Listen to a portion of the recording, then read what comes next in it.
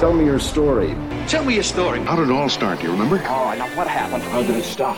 You're now tuned into the Small Business Origins Podcast. I love an origin story. Each week, we dive into the real stories of entrepreneurs and businesses from across the nation. Who is he and what's his origin story? Who started with just an idea and are now making waves. I told you this was a good idea. This is Small Business Origins. What's up, everybody? Welcome back to Small Business Origins. I am your host, as always, John Kelly, aka John the Marketer on Instagram and TikTok, and you're tuned in to our nationwide search for entrepreneurs that have a story to tell. Joining us virtually in the studio is an entrepreneur that wants to do just that. From Long Beach, New York, we've got Dan Henk. He's with the Abyss Fine Art and Tattoo Studio and Dead Guy LLC. Dan, welcome to the show. Thanks for having me. Man, it is always our pleasure to have another entrepreneur on the show that we get to learn about. And before we hop into kind of a crazy story that I've been reading up on you about, we have to start out with our icebreaker question. We always start out with an icebreaker question, and today's is, what is one of your irrational fears? Oh, that's a good question. Probably claustrophobia. And actually, I have a good story behind that if you want to hear it. It's pretty short. Heck yeah. It's I had brain cancer, and I had no money when I had brain cancer, so I went to Bellevue Hospital. So Bellevue has these giant old school MRI machines, and with brain cancer, they have to they strap you down to a stretcher, like you can't even move your arms, and they shuttle you way into the middle of it. So you're on the stretcher, the thing is like this close to your face, and you're buried like way into it. So you couldn't even move if you wanted to. And then you have to sit there absolutely still while this magnet whips around your head. It makes this crazy, whistling noise. And the minute you move, they're like, we have to start over again. So, and you have to do that for an hour at a time. So before that happened, I was not claustrophobic. Like as a little kid, we climb on our skateboards and we'd go down sewer pipes and stuff like that.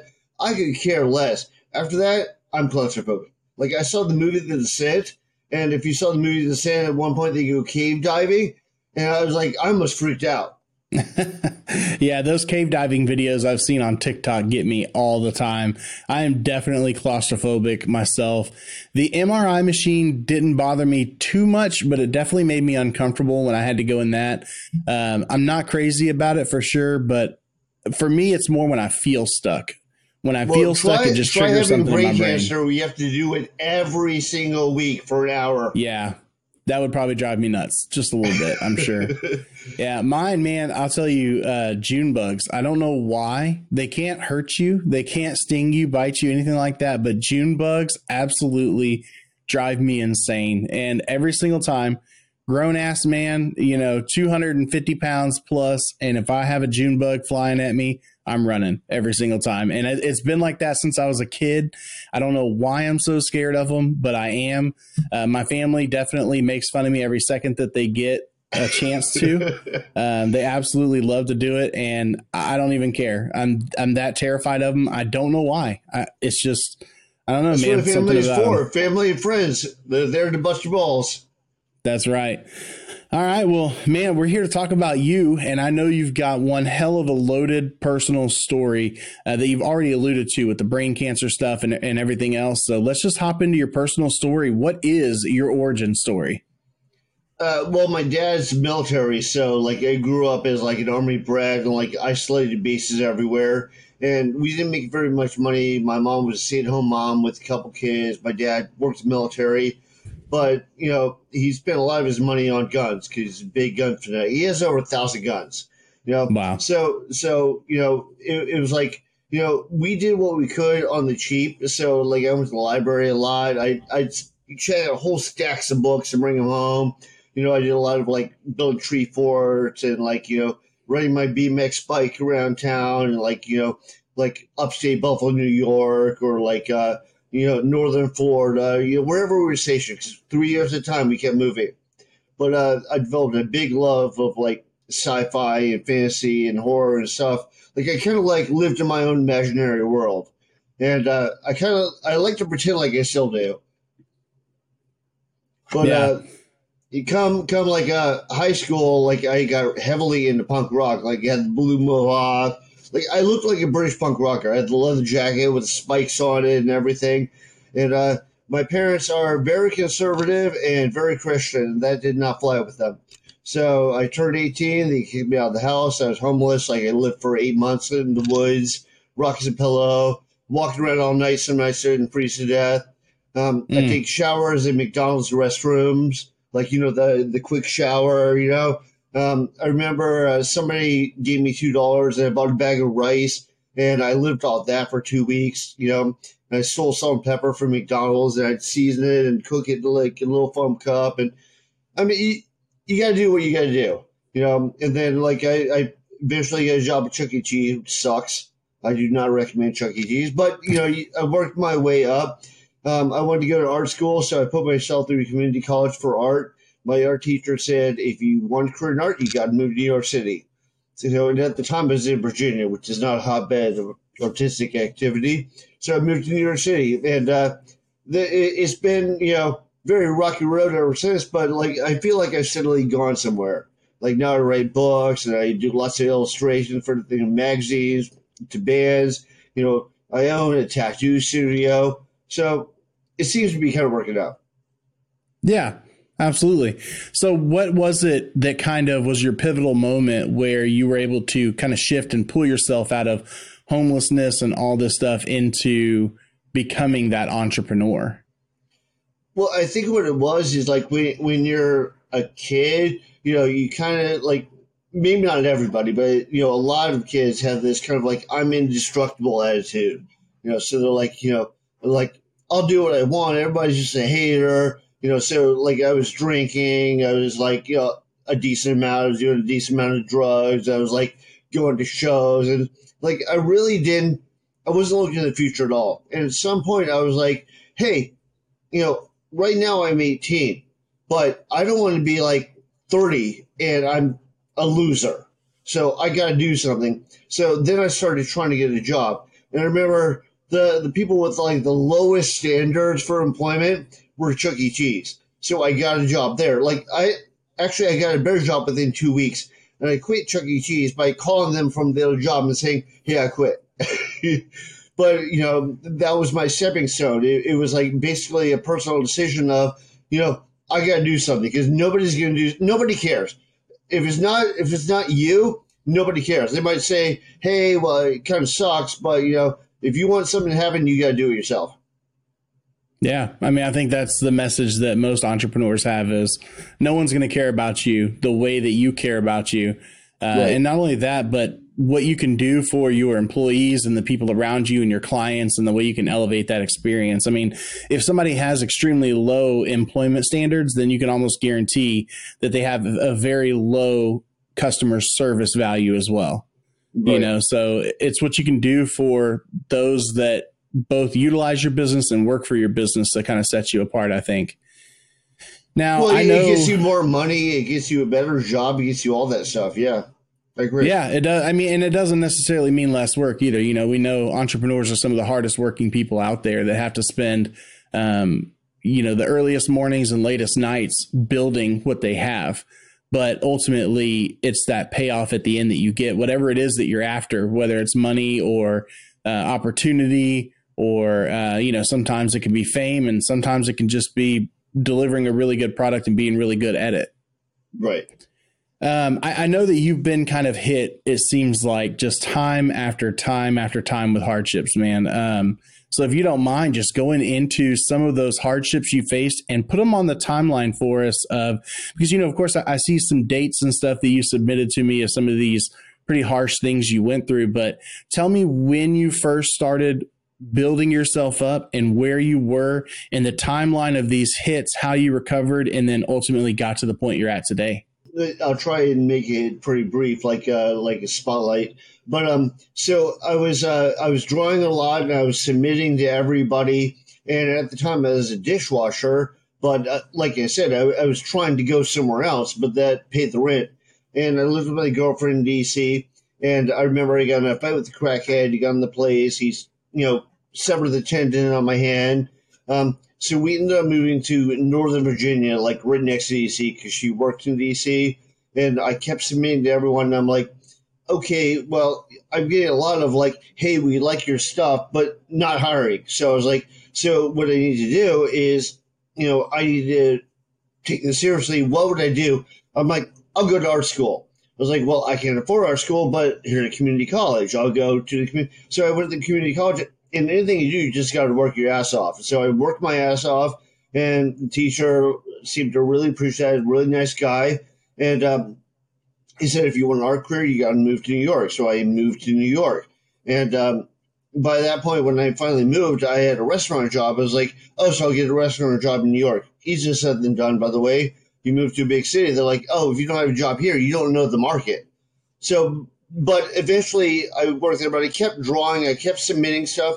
I did interview with DC Comics. I interviewed with Penguin Books. The comics, by the way, pay almost nothing, and they demand a ton of work. Just so you know, in Penguin Books, they pay a lot of money, but the jobs that you get are very sparse, so it's hard to pay your rent off them. But so I'm like trying to figure it out. I started doing album covers. I started doing all this stuff, and then I started tattooing. And initially, I started tattooing as a way to make money doing artwork while I got a quote real job. Although then I liked tattooing so much that I stuck with it. Tattooing changed a lot. But then while I was tattooing, I was about a year into tattooing, and I came down with brain cancer. But I was like, I'm on such a roll now. Like I was painting album covers. I was like, I've been tattooing. I was like, I'm not going to let this stop me. So I had brain cancer, and I had chemotherapy, and I had radiation treatments. And a lot of that stuff is pretty hardcore. It's pretty devastating. But like I was just telling you, like, if you don't make it, nobody cares. I was like, I'm not going to be that guy that like just gets flushed down the toilet. I'm gonna keep going. Like I was still going to the gym 3 times a week, even on chemotherapy. And like I was living in Williamsburg, so I'd bike up the Williamsburg Bridge, make it about halfway over, stop, throw up over the railing of the bridge, and then bike to the gym. But I was like, I had this mentality of if you give up, that's it. I'm not giving up. I'm not going to let this beat me. So I had that. I had that for a while. Well, I was trying to recover from giving. I mean, it's a long story. It's kind of a convoluted story. So I'm trying to skip through it as fast as possible. But man, we're here to hear about it, bud. You don't have to skip through anything for me. This is insane. The amount of hardships that people go through and can overcome, man. It gives you perspective. I love it. But well, in the old school days, like a lot of people that are like people go, oh, they're rich now. It's like they had like 5 jobs before they finally made it, But anyway, so I was a tattoo artist. Been a tattoo artist for 2 years, and I was finally starting to get some recognition off of that. And there was another guy at my shop. He's like, hey, I want to open a new shop. I was like, okay. He's like, well, I want to open it with you. I was like, well, I've only been tattooing for a couple of years. I don't think I've been in the business long enough. He's like, dude, I'll do everything. Just you'll be kind of my partner in this, whatever. So I did. I was saving up money. I was like, preparing everything. Then I came down with brain cancer. Then we made a joint bank account so we could spend the money getting supplies for the shop. Basically, he's a bad guy. He blew all my stuff. He got a bad location. Like he screwed me over hardcore.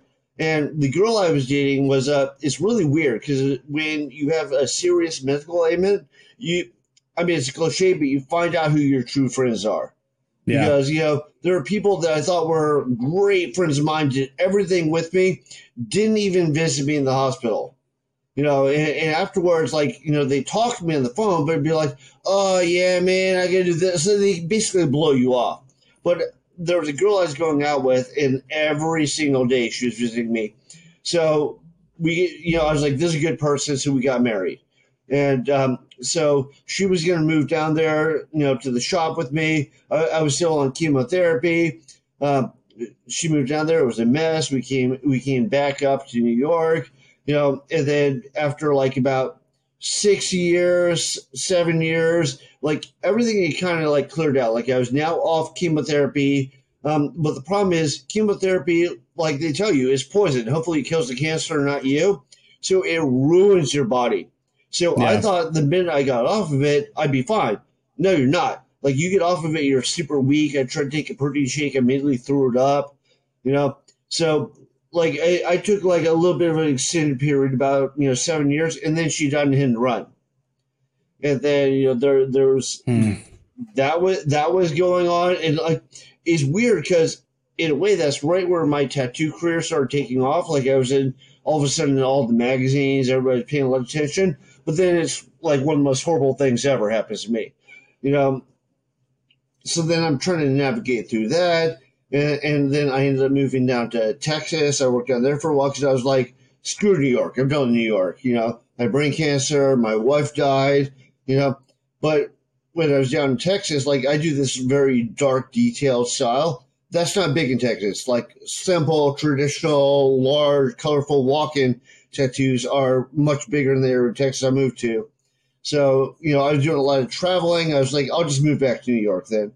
So, but I was like, I don't want to move to New York City. Maybe I'll move to Philadelphia. So I was there for 3 years. Then I moved to New York. So I bounced all around. And eventually, one of the guys I worked with suggested opening a tattoo shop.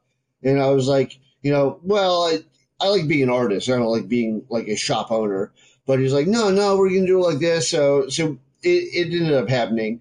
And we ended up opening a shop. And it's a good thing. And the thing is, I always wanted to be a writer, and I started doing a lot of that. But being a shop owner allows me to tattoo a little bit less so I can work on writing and art more. So before I was doing that, and I was like cramming everything in and stressing myself out. So I'm that gives me a little more leeway. Yeah. So where are y'all located with your shop? In Long Beach, New York. It's about 35 minutes out of the city. Okay. Like, out of Manhattan.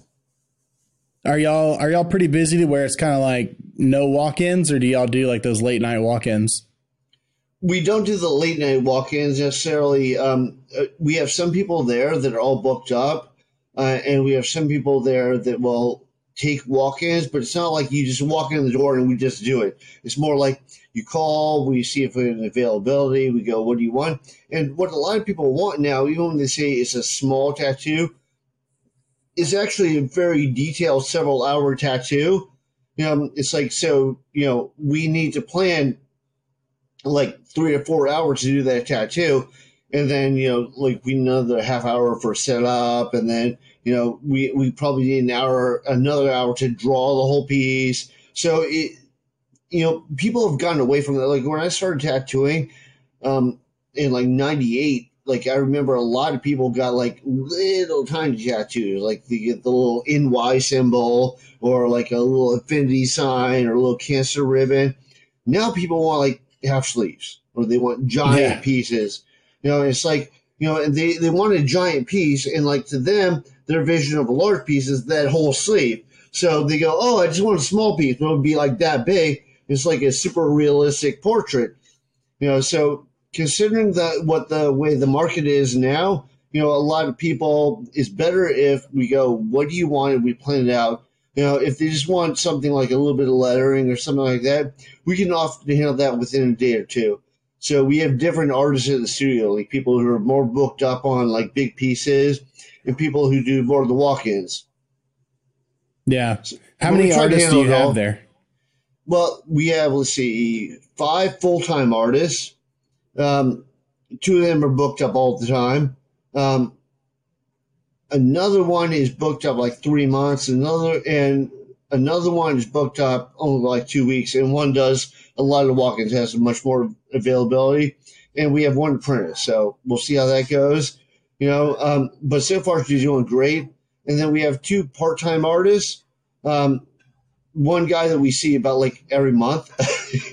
I'm like, you come in more, but that's what he wants. So I'm like, and then we just have need to another make guy, some cash every now and then, I guess. And like, I know his wife had surgery, so all of a sudden we saw him at a shop like, more often, like 2 or 3 times a week, because he probably had to make money for his wife's surgery. But it's kind of flaky. I don't know. And then we have another guy. He works at 2 places. He works for us, and he works at a place called Amity Irons. So there's about 2 days with us and about 2 or 3 days with them. Yeah, I love how much tattoos have finally, I don't want to say come to the mainstream because, man, tattoos have always been a huge thing, but they're more widely accepted now. And I think that's probably what drives this whole, like, you know, so many people that are not 100% familiar with the tattoo industry themselves, and they just know, you know, obviously a whole arm or a half arm is a lot. You know, if you're getting a half sleeve, like everyone knows that's going to take a while. But you're right. I mean, even when I first started getting tattoos and I would go in and I'm like, oh, I want to get this whole shoulder done, you know, but nothing, not even really a half sleeve. It's just one piece on it.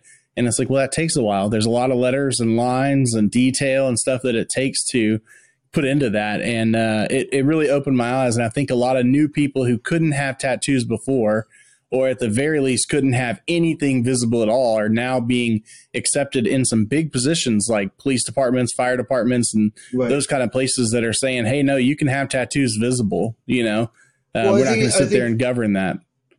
I think people are recognizing this more, your ability and not just the way you look. And that's kind of like an old school, you know, very conservative attitude. Like, you got to look a certain way. It's like, no, you don't. Do you do the job well? Like, I mean, you take a deep dive into that with like racism and all sorts of stuff. But it's like, you know, I think evaluate the person by how well they do the job, not on whether or not they have crazy hair or like darker skin or you know, more tattoos or whatever. Who really cares? Yeah. And in this day and age with tattoos, like the younger the people are, the more accepting they are. I think they say like under 36, 80% of the population tattooed. Yeah.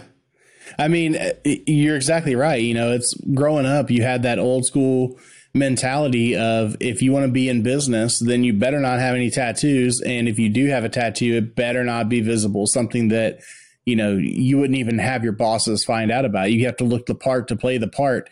And I think it goes even beyond just things like tattoos or hair or piercings or the obvious, man. I think that we're finding out in society that you don't have to necessarily do certain things or look certain ways to get jobs done. You know, like if we look at how we're on this podcast together right now through a video conferencing software, you know, and it's like how many people thought that another huge software like Zoom was going to bring so many business people together that they were going to be able to operate entire organizations virtually. You know, it was always that mentality I've heard of, you know, if selling starts at 8, you got to be there at 7. If it starts at 7, you got to be there at 6. Like, you got to wake up and be in the office from very early until very late. If you're going to be successful in business, you got to be away from your family, all of these things. And we have this mentality shift similar to the tattoo stuff of like, no, it's now becoming something you can have. We're seeing it all over the place where it's like, no, you don't have to be at work every single day in order to work and do, as long as your work is done, that's all that matters. And it's like, I don't care what you look like, as long as your work is done, that's all that matters. And I'm glad that we're finally having that shift. Yeah. I think COVID opened a lot of people's eyes too, because like, you know, even if they don't come in, if they can get the job done, that's what's really important. Like, I can understand, like, don't look like a slob if you're like public relations for a company, but like, you know, that kind of goes across the board. It doesn't matter your race or gender or anything like that. Just don't look like a slob, you know. But you know, as far as like, you know, people expressing the personalities without looking like a slob, you know, I think the world's got a lot more accepting, and like that COVID kind of forced people to just like, we need something done well. Can you do it well? Yeah, absolutely. So you're an artist outside of you know, traditional drawing art. You know, I consider writing to be an art, and you're an author, isn't that right? Yeah, that's correct. I have 3 books out now. The newest one is called The End of the World, and I'm doing a compilation. And fortunately, because I do a lot of art for authors, I do magazine covers and book covers and so on, I was going to put out an anthology with a bunch of horror authors putting in a short story. I said, I will trade you the original drawing I did for one of your other stories in exchange for a short story. Like, okay. So I actually managed to get some big name authors, and I have an anthology called The Never Dead, and hopefully it'll be out within a few months. And like everybody that contributed, I'm doing like a little illustration for each of the stories, and I painted the book cover, and I think it would be a great thing. So are these nonfiction or fiction stories? They're all fiction. They're all like Yeah. kind of like, I wanted like sci-fi horror, but I was like, what I really like is like the Twilight Zone, the Outer Limits, that kind of like suspenseful, good storytelling, not just like shot gag in your face, you know? Right. And then on top of that, you offer services for authors. So you can do all of the artwork and stuff that's involved with launching a book. Yeah, I'm actually already involved in that. I can send you a bunch of the illustrations if you like, but I've already done like 7 of the illustrations for the book. But every short story is going to have an illustration.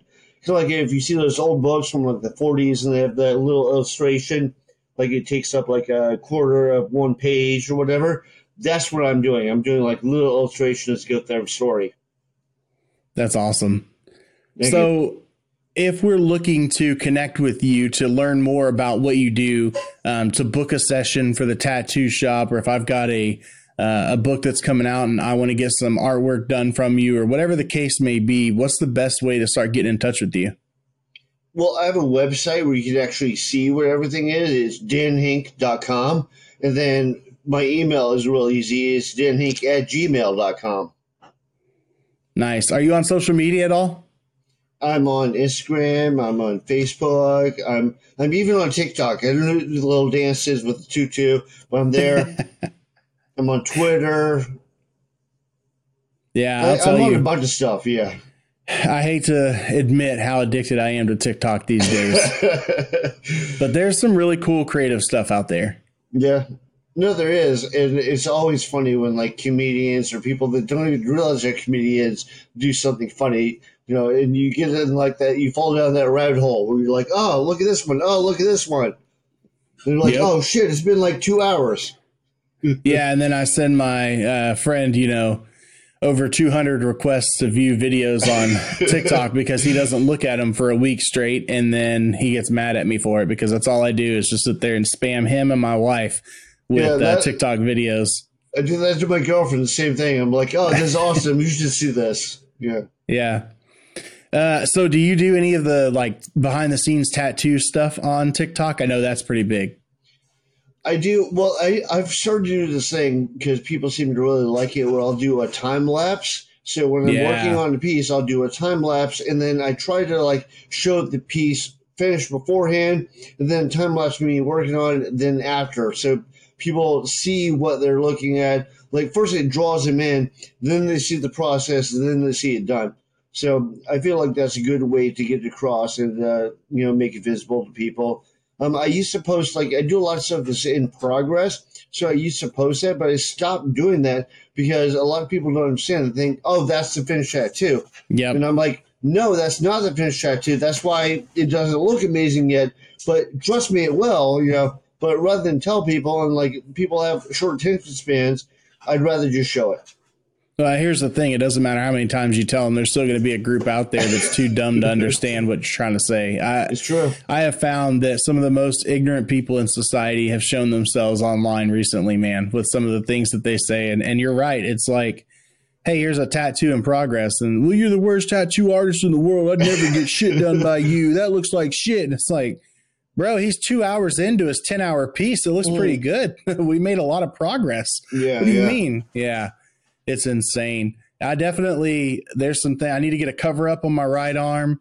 I need to get my back piece finished out, which it's just a work in progress. I had some basic outlining done by somebody and then never got it finished. So I just need to find an artist that'll just kind of make it look good. So I don't know, man. I love traveling to New York. I've only been able to go once, but it was an amazing experience. So I definitely need to get up there and come see you and get some work done by you, man. Yeah, you can shoot me an email, shoot me a picture of what you have, and I'll tell you what works and what doesn't. One thing I want to mention real quick is like all those TV tattoo shows, a lot of them, like you got to take them with a grain of salt because that stuff is not reality. And I'll even tell you like a real quick story. So if you ever saw New York Inc. With Megan Massacre on it, she's a little goth looking girl, and she did one of those cover-up shows like American Sports Tattoos or Tattoo Nightmares or whatever, but they don't have a studio. So the studio I was working at, she also used to work at it. She asked if she could come back and film an episode. And we said, yeah, no problem. So when she came in, I remember a guy flew in from California to get tattooed by her. And he comes in the front door, and the camera crew was filming him, and then they said, wait, can you re-enter? So they made him re-enter like 3 times, and they got the right angle. Then he talks to her and tells her what he has and what he wants. And they go, okay, well, can you use these words to describe it? And can you talk about it this way? So in that one, they shot several times. Then I remember it was a 2-day cover-up. And they filmed the entire first day, no commentary. The second day, they did like 15 minutes ago, all right, this is her 10 minutes of tattoo. And then they pull back. And then they waited 5 minutes or whatever. They go, all right, this is our 3 hours of the tattoo. And then they pull back. And then they waited another half hour. They go, all right, this is our 6 hours of the tattoo. So I remember we were all laughing in the studio. And the director leans over and he goes, there's no such a thing as reality TV. So that's what it is. It's very hit or miss, heavily edited. They do a lot that I don't like on Instagram. Like I wrote a whole article about that for one of the tattoo magazines about why Inkmaster sucks. And, you don't put a time limit on tattoo. They judge, regional preferences. I'll have another region judge, it's a nightmare. Yeah. I think there's a lot of things involving more than just the tattoo studios, but I think there are a lot of things about tattoo artists, tattoo studios that people just don't understand, like what makes a good artist, why things are so expensive, how you can get what you pay for.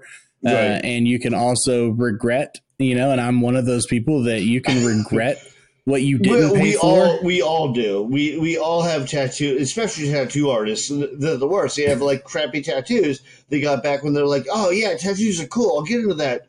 And then they got covered in all this bullshit. And they're like, now that I've seen really good artists, why do I have this?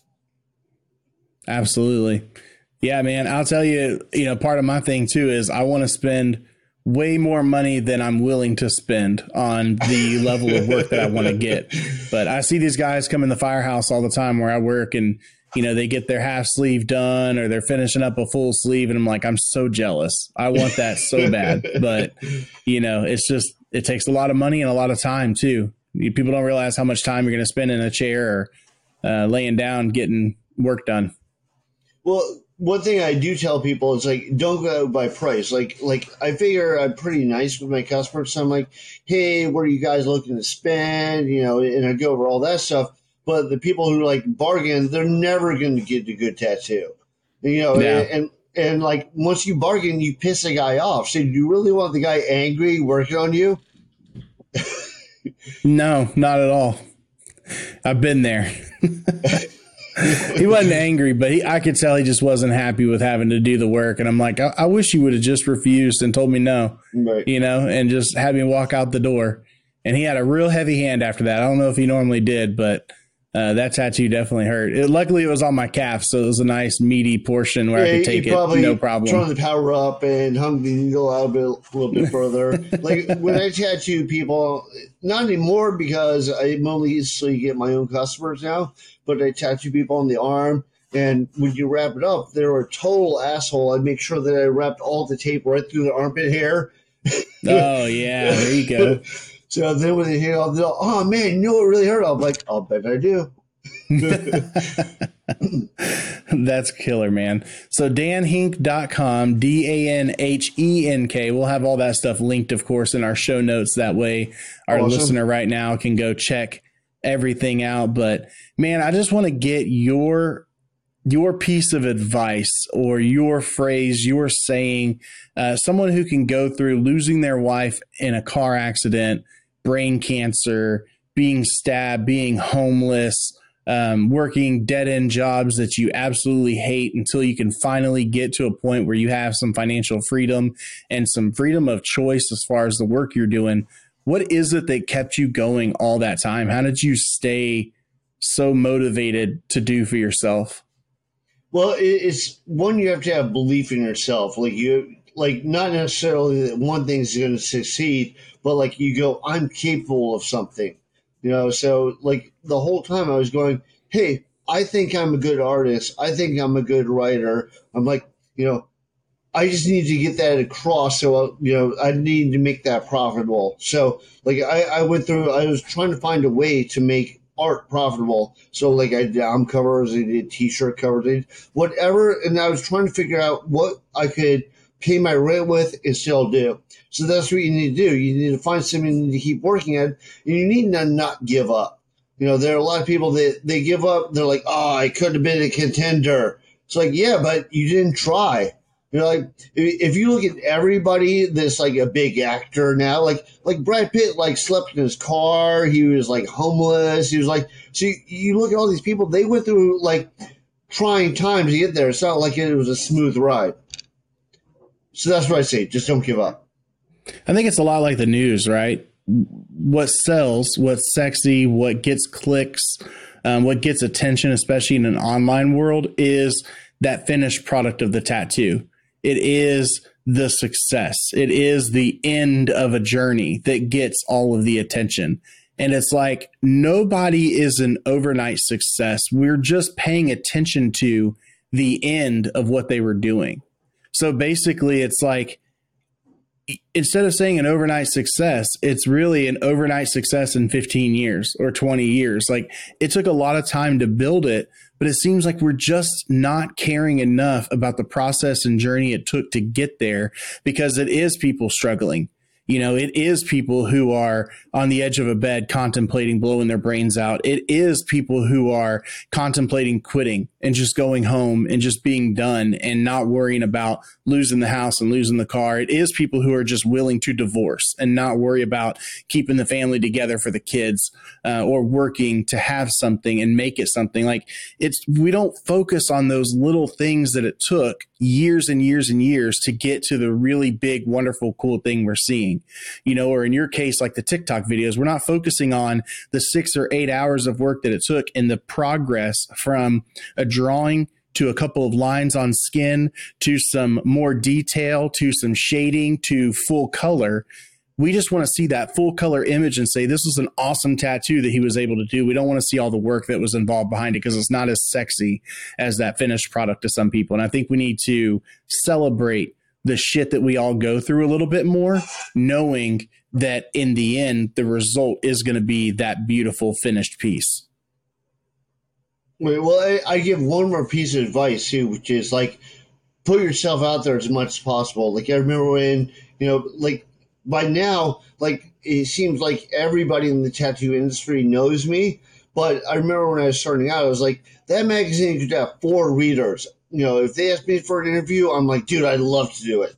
So just put yourself, like, it could be the crappiest magazine, it could be whatever, just do it, you know, to get yourself out there. So, like, I figure if you keep pushing and you keep pushing any social media, it could be a website only, interview, whatever, get yourself out there, and eventually it's going to add up.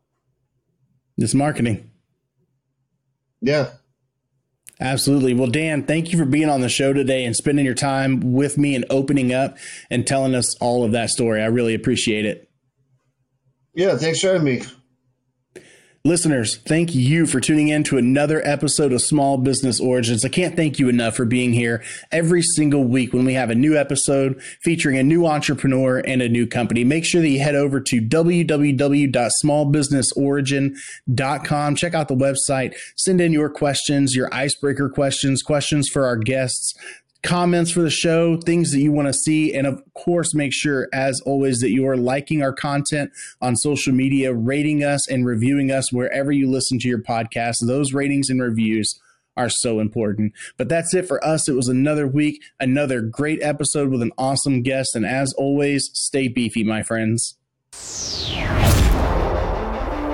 Thanks for listening to another episode of Small Business Origins. I love an origin story. If you like what you just heard, leave us a review, subscribe, and share with a friend. You guys, check this out. They're going to love it. You're going to love it.